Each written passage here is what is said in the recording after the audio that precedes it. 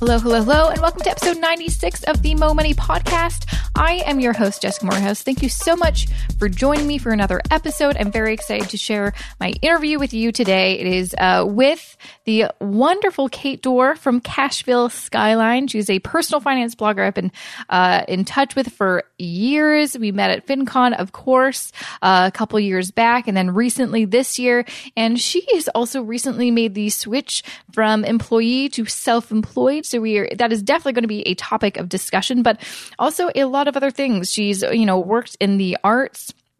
She works in Nashville, if you didn't get that pun with Cashville Skyline, Nashville Skyline. And we kind of go through just, being an adult, career stuff, figuring it out, and dealing with, stuff that is unexpected, like being laid off from your job. What do you do? How do you make the right choices? And how do you still be an awesome, girl boss? So we talk about all of that in this episode. So very excited. But before I get to that interview, I have something very excited to share. I've been working on a lot of things since I left my own 9-to-5 not too long ago, and I've been working on several projects. One that I've kept secret until now. It is a very cool course called Self-Worth to Net Worth. It is a 21-day challenge that I'm actually doing in conjunction with two other awesome ladies in the personal finance sphere. First, there's Sarah Lee Kane, who is actually recently on my show, and she is at High-Fiving Dollars. And then there's Tara Falcone from Rise Up. That's REISUP. And basically we kind of put our heads together because we are all in the personal finance sphere, but we have very different expertises, I suppose. So Sarah is a money storyteller, but she really gets into, kind of the money mindsets, emotional spending, kind of the psychology behind money. Whereas Tara, she used to work on Wall Street. So she is the investment guru for this challenge. And myself, I like to consider myself a master budgeter. I love budgeting, tracking my spending, really getting into some spreadsheets and making some magic happen with some numbers. That is just like what drives me, and I'm super excited. So we put our heads together and we're like, let's do a course together where each of us gets a week, and then we really go into our expertise. So if you are, really want to up your game when it comes to your money and just, really master your money in 21 days with 3 awesome experts, this may be the challenge for you. So all you have to do is go to jessicamorehouse.com/self-worth to net worth, or I'll make it easier for you. Just go to the show notes, jessicamorehouse.com/96. I'll put a nice, beautiful button that you can click to learn more information about this challenge. It is something I'm very excited about because I don't think anything's been out here like this before. So I hope to see you in there. And of course, if you have any questions about anything, shoot me an email, jessica@jessicamorehouse.com. All right, that is enough self-promotion. I know, I'm terrible. Let's get to that interview, okay? Let's do it. Okay. Thank you, Kate, for joining me on this show. Thanks so much for having me, Jess. I'm excited to chat because not only do we just have we could probably talk for hours, I'm sure, but you were, I feel like at the first FinCon I went to in 2014, I feel like you were one of the first people that went up to me and said, hello, I know who you are, which I appreciate. Yeah, well, it was funny because when I first went to FinCon in 2014, I was actually still anonymous. Yeah, that's why. I'm like, I don't know who you are until I looked at your badge. Nobody knew what my name was. In fact, I had my alias on my badge, Addison Cash, and I picked that because it was like a gender. Yeah, that's right. I was really afraid of at the time I was really afraid of my coworkers, knowing all this information about my financial situation. It was just a very competitive environment, and I thought it would create awkwardness with my coworkers. And so, but then I got there and I ran into, Erin from Broke Millennial and Shannon from Financially Blonde and Melanie from Dear Debt. And they were like, okay, what's your real name? And then it was and then that was the end of being in the closet. And then some press stuff happened a few months later, and it was like, okay, no more being an anonymous blogger after that. Absolutely. No, that makes sense. So Well, thank you. So I was super excited to chat because we also got to hang out at the FinCon 2016 that just happened. And now you're on my show and we could chat even more about money and fun things like that. So just, in case people are wondering who is you, let's give a little breakdown of who you are and what you're all about. Like, let's start maybe from the beginning. Were you always interested in personal finance? Was this something that came later in life or earlier? What's the deal? So I guess a little bit about me. I'm based in Nashville, Tennessee. Cashville, Skyline is my blog. And it's been around for about 2.5 years. And it started actually about a year before that. And what happened was Coursera, we all know the massive online open courses where you can take awesome classes for free at universities from all over the world. I saw a personal finance class and I said, that's pretty cool. I am interested in money. I actually have a degree in music. So I wouldn't really consider myself someone who was thinking about money all the time. However, I did have an interest in it and I saw this course for free. And so I took it and it was through the University of California, Irvine. And they had some forums, and this is crazy, there were like 80,000 people enrolled in these courses. Wow. It's amazing. And there were these forums, and people said, hey, what's your favorite personal finance blog? And I had never even considered that personal finance blogs were a thing or that they existed. And I just started looking at people's recommendations and explaining, why they liked what they liked. And I was basically just clicking through the links and like finding these blogs. And all of a sudden I was like, this light bulb went off. And I started like devouring these personal finance blogs. A lot of the people that we both know now, I did that. And I did that for like about a year before I actually started my blog. But I spent about a year like lurking, as they say, and reading other people's blogs and just getting really inspired because at the time I was feeling really trapped in my career. I was feeling like I was working as a concert promoter. I was traveling actually all over the United States and Canada, producing events, and I was feeling really, really trapped in my career. However, I was spending basically everything I was earning. So I did not feel like I had any leverage or any control over my situation. I felt like I couldn't make a career change easily because I didn't have an emergency fund. And this just really excited me and empowered me to want to make a change in my life. That's awesome. Where did you get the name Cashville Skyline? I'm sure we'll talk about how you started the blog and everything like that, but where's that name come from? So it started because there is I knew I wanted the name Cashville in there. And actually, my boyfriend was the one that suggested Cashville Skyline, which is a play on the Bob Dylan album Nashville Skyline, which is one of his popular albums. And again, I was working in the music business, and music is still a big part of my life. But and now I'm really focused on creative professionals too, so it kind of makes sense. But I liked Cashville Skyline. I liked obviously the Dylan part of it. And then I had this idea like, oh, cool, there could be like a skyline in the logo, and like I don't know, I just liked. I liked the idea of it. I liked the Nashville connection since I'm based here. And it just for people that get it, they kind of are like, oh yeah, Dylan album. And other people are like, that's kind of weird, but they seem like they remember it, which is cool. It's very memorable. That's why I'm like, but I never knew, I never put those things together. That's very cool. Very cool. So, after kind of like getting obsessed, and I totally because I totally creeped on personal finance blogs for a year before I started mine. What made you want to start your own after just reading, a bunch of them? So in addition to wanting to get control of my own financial situation and holding myself accountable, I also wanted to become a better digital marketer. And because I wanted to transition into digital marketing, I was doing a lot of traditional media buying in my previous career. I was buying a lot of TV spots and radio spots and buying print ads, kind of the more archaic version of marketing that we all know. And I really just wanted to get on the digital side of things. And so I saw it as a way of gaining more experience. And it totally is. I mean, starting a website and having to deal with everything from scratch is one of the best, really like the best way to learn that I can think of. I think with digital marketing, it's all hands-on and projects. It's almost like, being able to test things and make mistakes. That's one of the best ways to learn. And I'm grateful for that opportunity that I didn't even realize how much I would learn from it, but I knew that I would get better. So that was also part of the motivation. So get my money under control and also become a better digital marketer. Those two things.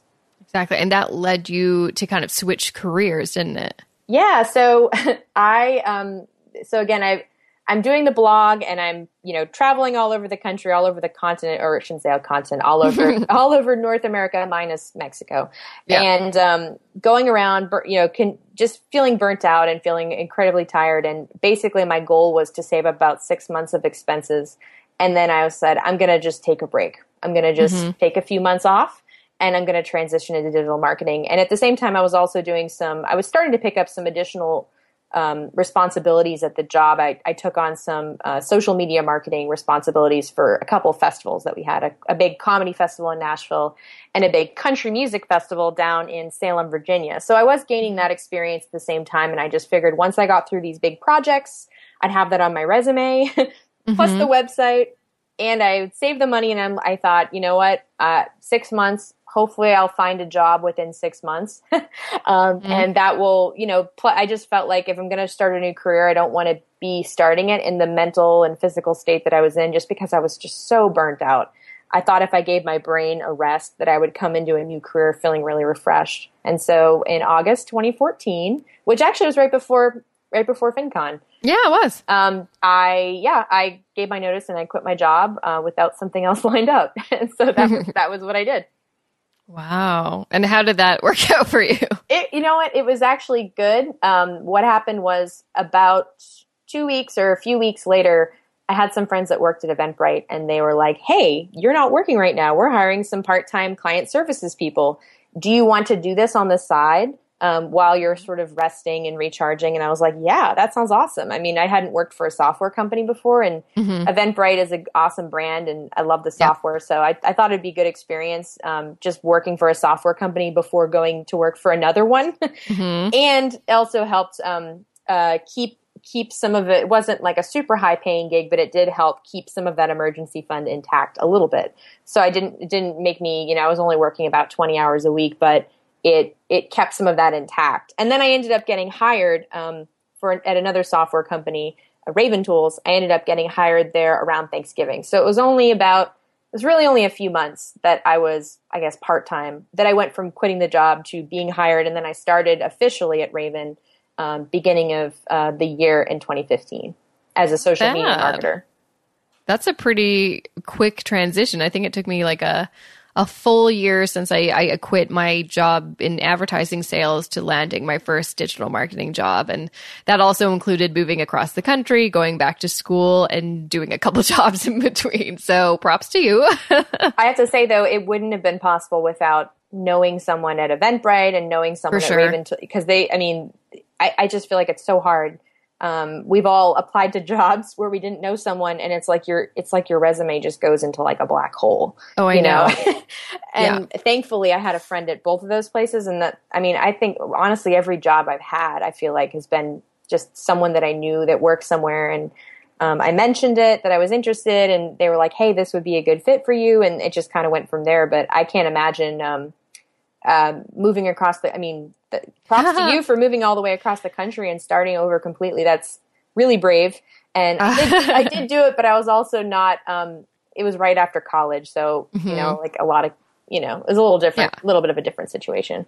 Yeah. No, I look back, I'm like, I was either really brave or it could have been really bad. It could have been really stupid, but luckily it was a happy ending and now we're here. We've been here for 3 years. So yeah, crazy, crazy, crazy. So you mentioned you've had your blog for 2 years. I'm wondering how has it kind of evolved since you started to where you are now? Because a lot of stuff will, has happened over that period of time, and we'll kind of get to where you are now. But I'd love to kind of see what's happened in the past year since you started your blog. Yeah. So I started the blog, and in the beginning, I was also very afraid of monetizing the site.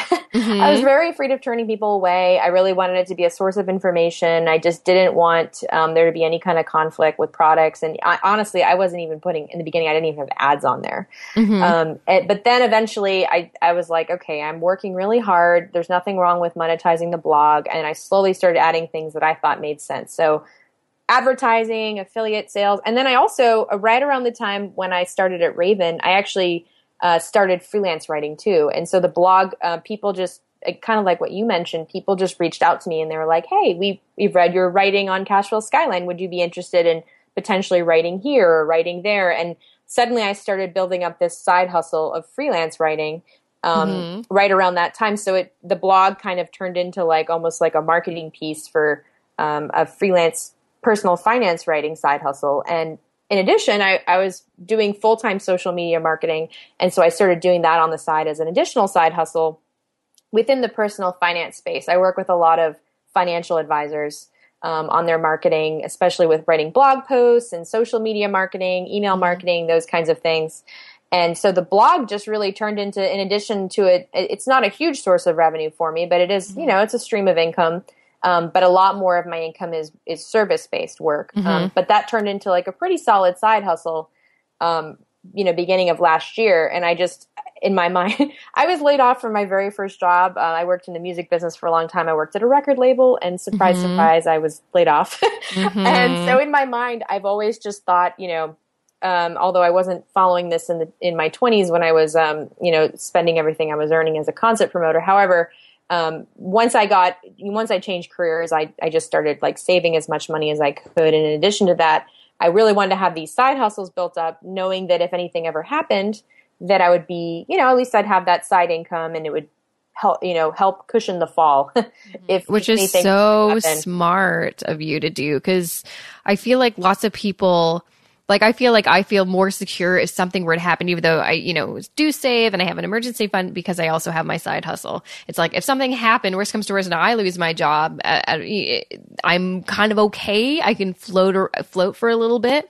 So I think that's really smart. And I think it's something that a lot of millennials are starting to realize the importance of, because it's kind of, well, not easy, but it's sort of, much easier to find another source of income or passive income online these days. Definitely. And I also realized that I really, as I've gone through this journey with Cashville Skyline, I've realized like what I'm really passionate about is I really want to help people with their money.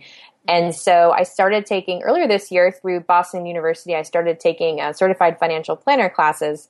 I'm still at the very beginning of that process. I'm really only on the second course, but I'm basically like in my mind, I knew this is the long game. Like I knew, and I tried to get the blog to serve more topics related to the types of people that I really want to help, which are just creative professionals, people that work in entertainment, or people, or artists, or creative entrepreneurs, those kinds of people. It's a lot of people that I know in Nashville, and just people that I'm friends with in general.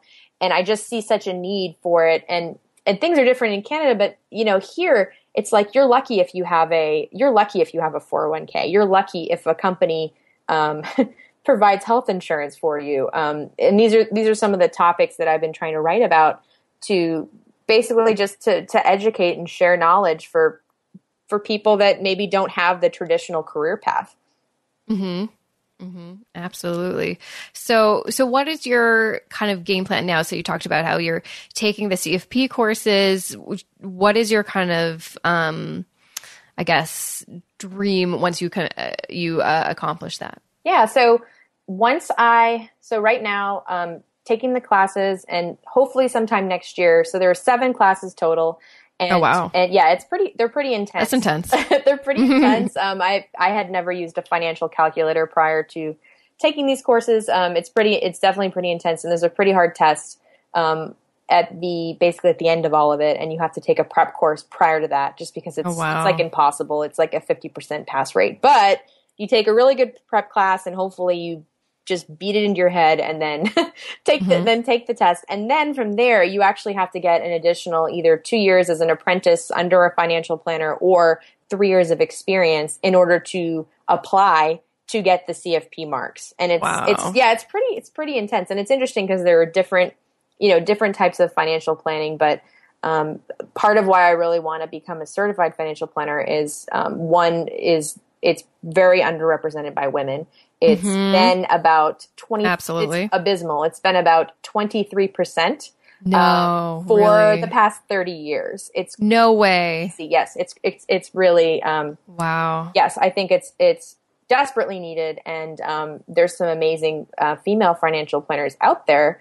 But I think there needs to be more, and there needs to be more just financial planners in general. Absolutely. A lot of ones like you who are honest and have good intentions and want to help people. Yeah. Oh, absolutely. And it's interesting because I think in Canada, this is what another planner was telling me at the XY Planning Network conference that I went to right before FinCon. In the United States, you're not required to be a fiduciary.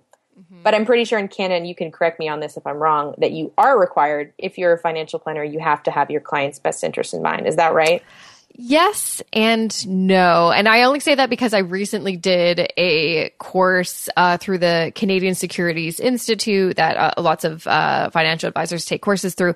And there was a section on fiduciary. So I'm not going to say yes or no right now, but I'm going to look into that and put the answer in the show notes because I don't want to get that wrong, because I feel like I was kind of surprised by the answer, but I want to make sure I get that right. But no, I actually, it's funny that you mentioned that because there was, and this sounds super silly, but I was watching, I love John Oliver, and he did this video, and he did this video about, money and financial advisors in the United States and just how, some of these, advisors are just just completely salespeople, do not have the, best interests of their clients at heart, which really just messes up the whole system because, most people think as an advisor with that title advisor, we should put, I'm putting my money and my trust into you. And at the end of the day, lots of these people are just putting their own personal bottom line first, which is just heartbreaking. Like these people, clients, lots of customers do not know that that's what's going on. Yes. Absolutely. There's definitely a lot of education. I know the Certified Financial Planner Board is working on trying to educate the general public about it.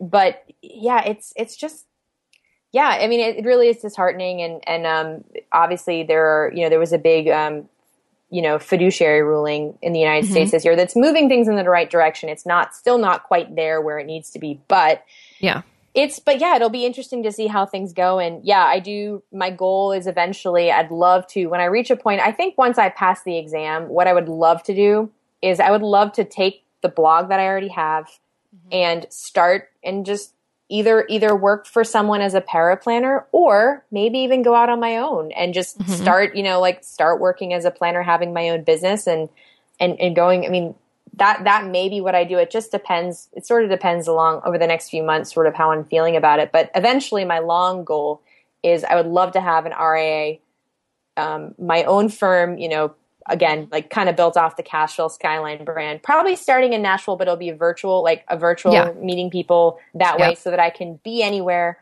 I want to be able to spend more time back in Boston with my parents and be able to just, visit friends from around the country or go on trips and have location independence, which is pretty important to me, which is part of why I like being self-employed now. But I mean, I want, that's my long-term goal, and it may take, it will take some time, but I feel like I'm definitely on the path. Definitely. I'm excited about it though. I'm really encouraged, and I feel like I'm definitely moving in the right direction towards what I really want to be doing. Yeah, I was just going to say, it sounds like you finally found, although you found, just like me, it's like you have lots of different passions, digital marketing and music. And it seems like you've kind of found your thing, which is like a good mixture of, all of those things, but with also the aspect of like giving back, which I think is sometimes we get. And I think that's a big thing. Especially as millennials struggle with, we're always chasing some kind of idea of something or a certain career. And sometimes when we attain it, we're like, oh, now what? And especially now as I'm getting older, I turn 30, I'm more conscious of my why and why I'm doing what I'm doing. I don't want to just have a job to make money. I like to help people, teach people, make things better. And I think you've definitely found that for you. And I'm excited for when you have your own firm. Like we'll do a recap when you're like at the point where you're like, all right, remember that first episode we did, and here's where I am now. Definitely. I know it's great. And it's really interesting how, like, when I've listened to your podcast and like hearing your story, I'm like, oh my gosh, like it's really interesting that we've had really similar paths in terms of interest. So similar. Like with, you studying film in school and like then going to digital market. Like we both did really, we've had very parallel lives. Like it's kind of funny, right? It's so crazy. funny. But the thing that's cool is that I do think like one thing that I think that I was really scared to make that first career change, the one from, being a promoter to working in digital marketing. And you probably felt a similar way, but I didn't realize like these things all build off of each other. It's not like you just leave all the experience you got in your previous career behind. I mean, it's like as you get older and, things, I'm sure you're probably feeling a lot more confident at 30 than you were maybe when you were 23. And I know. Absolutely. Oh my gosh. I feel a lot more confident. I still have a lot to learn, but it's amazing how much previous experience really can be very helpful. And I hope that my degree in music, I think all these things will just all come together in this weird, crazy way where, and like, being an entrepreneur, I think it's like you wear all the hats. You are the marketer. You are the salesperson. You're dealing with all the contracts. It's like you do everything. And all those experiences that you've had from previous jobs, I think really can lend themselves to being an entrepreneur. So totally. Yes.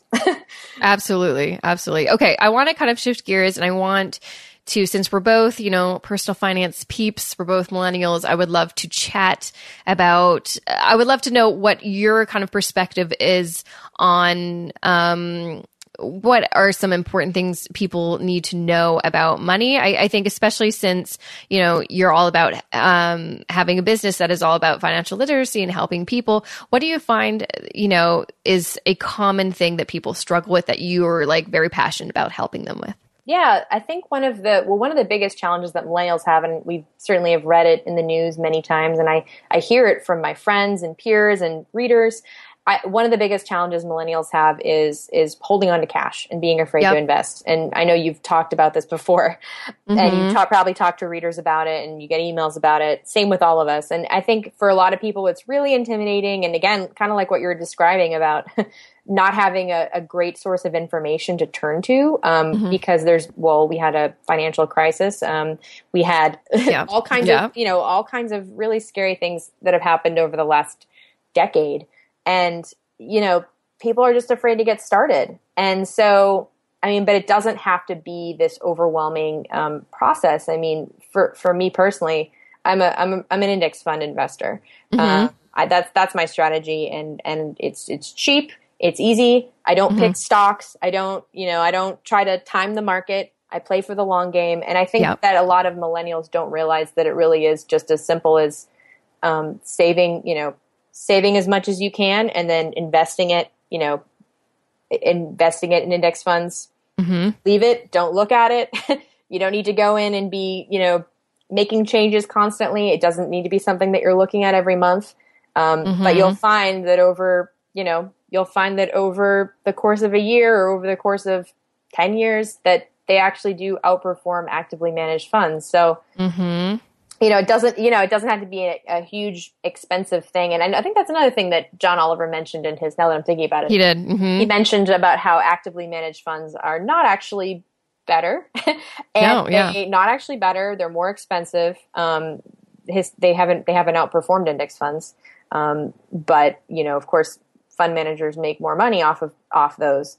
So, but yeah, that's like a really easy, I'm sure I'm oversimplifying it by stating that. I know that it's absolutely true. And I've talked to so many other kind of millennial personal finance people, and they all say the exact same thing. And it's because, it is how it is. Like, you just don't make that much money off mutual funds, GICs, whatever, like our parents did. I mean, you're not going to make 8% off a mutual fund. It's just not going to happen. And it just seems like kind of what people are shifting, doing, especially our age, that want to see more results and not pay such crazy high fees, is switch to index funds or ETFs. So that's totally what I'm hearing from all sides. And hoarding cash. I've got cash in an online savings account for an for an emergency fund. But it's barely pacing with inflation. Exactly. It's like that, it's fine for an emergency fund. And there's certainly different options for an emergency fund, but for like long-term savings, no, no, you're losing money on your money. So don't do it.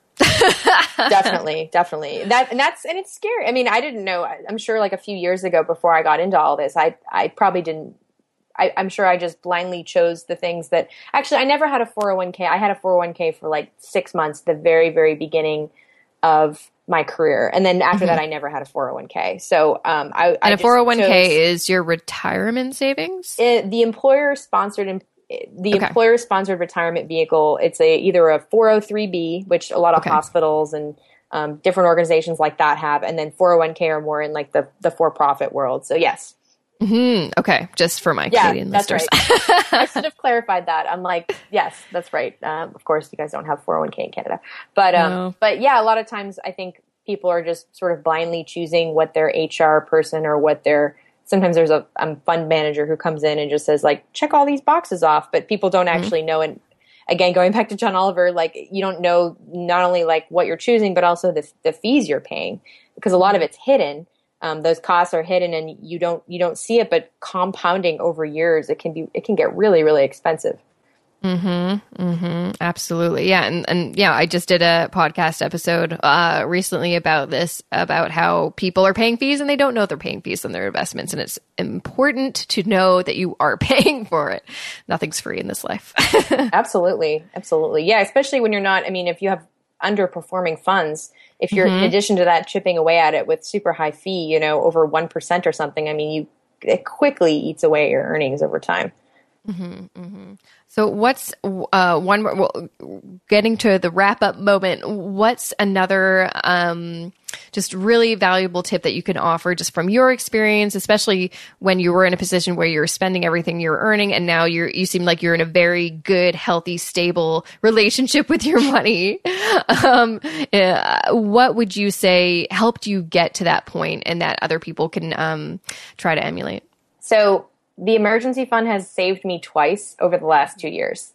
It first saved me when I was so burnt out from I think people don't think like I'm so burnt out from my job, or they get into a situation where they're going to need to take some time off. I think people don't necessarily think that's going to happen to them, but it's pretty common. And in taking breaks from employment, it happens throughout people's lives. And having the emergency fund, suddenly once I had it, it was like I suddenly had control over my life. So that was the first one, and that was back in 2014 when I quit my job. But then recently, actually, there was a big layoff at my company, the software company that I was working for, which I wasn't expecting, didn't see coming. However, I had been saving in my emergency fund basically since the day I started that job, and my emergency fund and the side hustle saved me a second time. So I would I would say like I think 6 months expenses. 6 months minimum, definitely. I mean, a lot of advisors will say 3 to 6 months. 6 months for me, it's a personal preference. I mean, if you feel really comfortable with 3 months and, you have disability insurance, those kinds of things, it's certainly an individual decision, or you have a spouse or partner that can help you. Me personally, having 6 months really just gave me a peace of mind when, I otherwise probably would have been freaking out a little bit, just because I just didn't see it coming, and it can happen to anyone at any time. I've been laid off twice in 10 years wow, and I've quit once. So I've had kind of a tumultuous, career since college. But the emergency fund has been the thing that really, really just helps me sleep at night, and I think it can't be overstated enough. I mean, even if you're throwing like $10 a month into a savings account, anything is better than nothing. Well, thank you so much, Kate, for sharing your story, which I think is so relatable. And not just for me, because I have the almost identical story as you, but I know a lot of listeners are going to get a lot out of your story and your two very valuable pieces of wisdom that you just shared with us. Thank you so much for having me. And that was episode 96 of the Mo Money Podcast. Make sure to check out Kate's awesome website, CashvilleSkyline.com. Learn more about her journey, what she's up to now. I highly recommend it. And of course, come to the show notes. I will put a bunch of awesome stuff in there, including links to some of my favorite blog posts that she's written, things that she's up to, and just things that you'll want to know. I'll also include a fancy button to that course I mentioned at the beginning beginning of this episode, the Self-Worth to Net Worth 21-Day Challenge.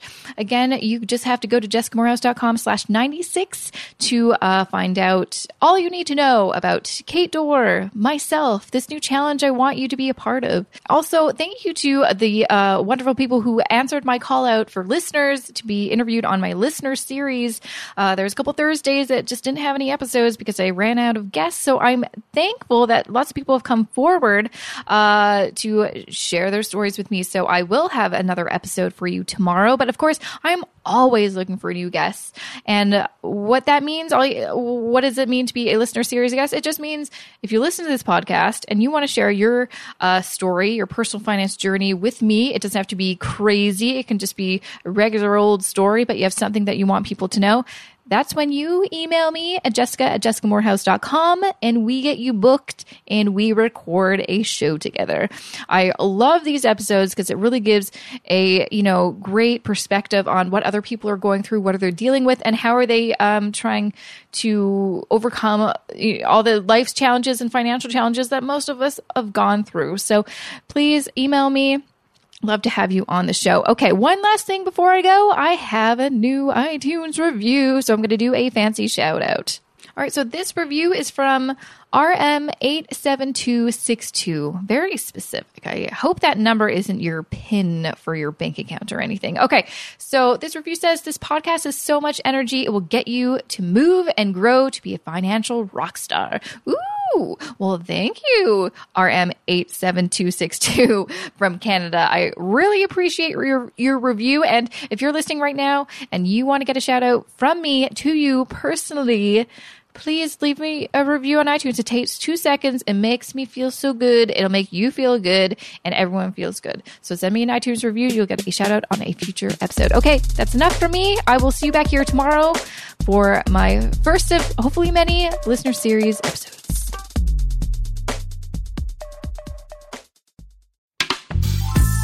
This podcast is distributed by the Women in Media Podcast Network. Find out more at womeninmedia.network.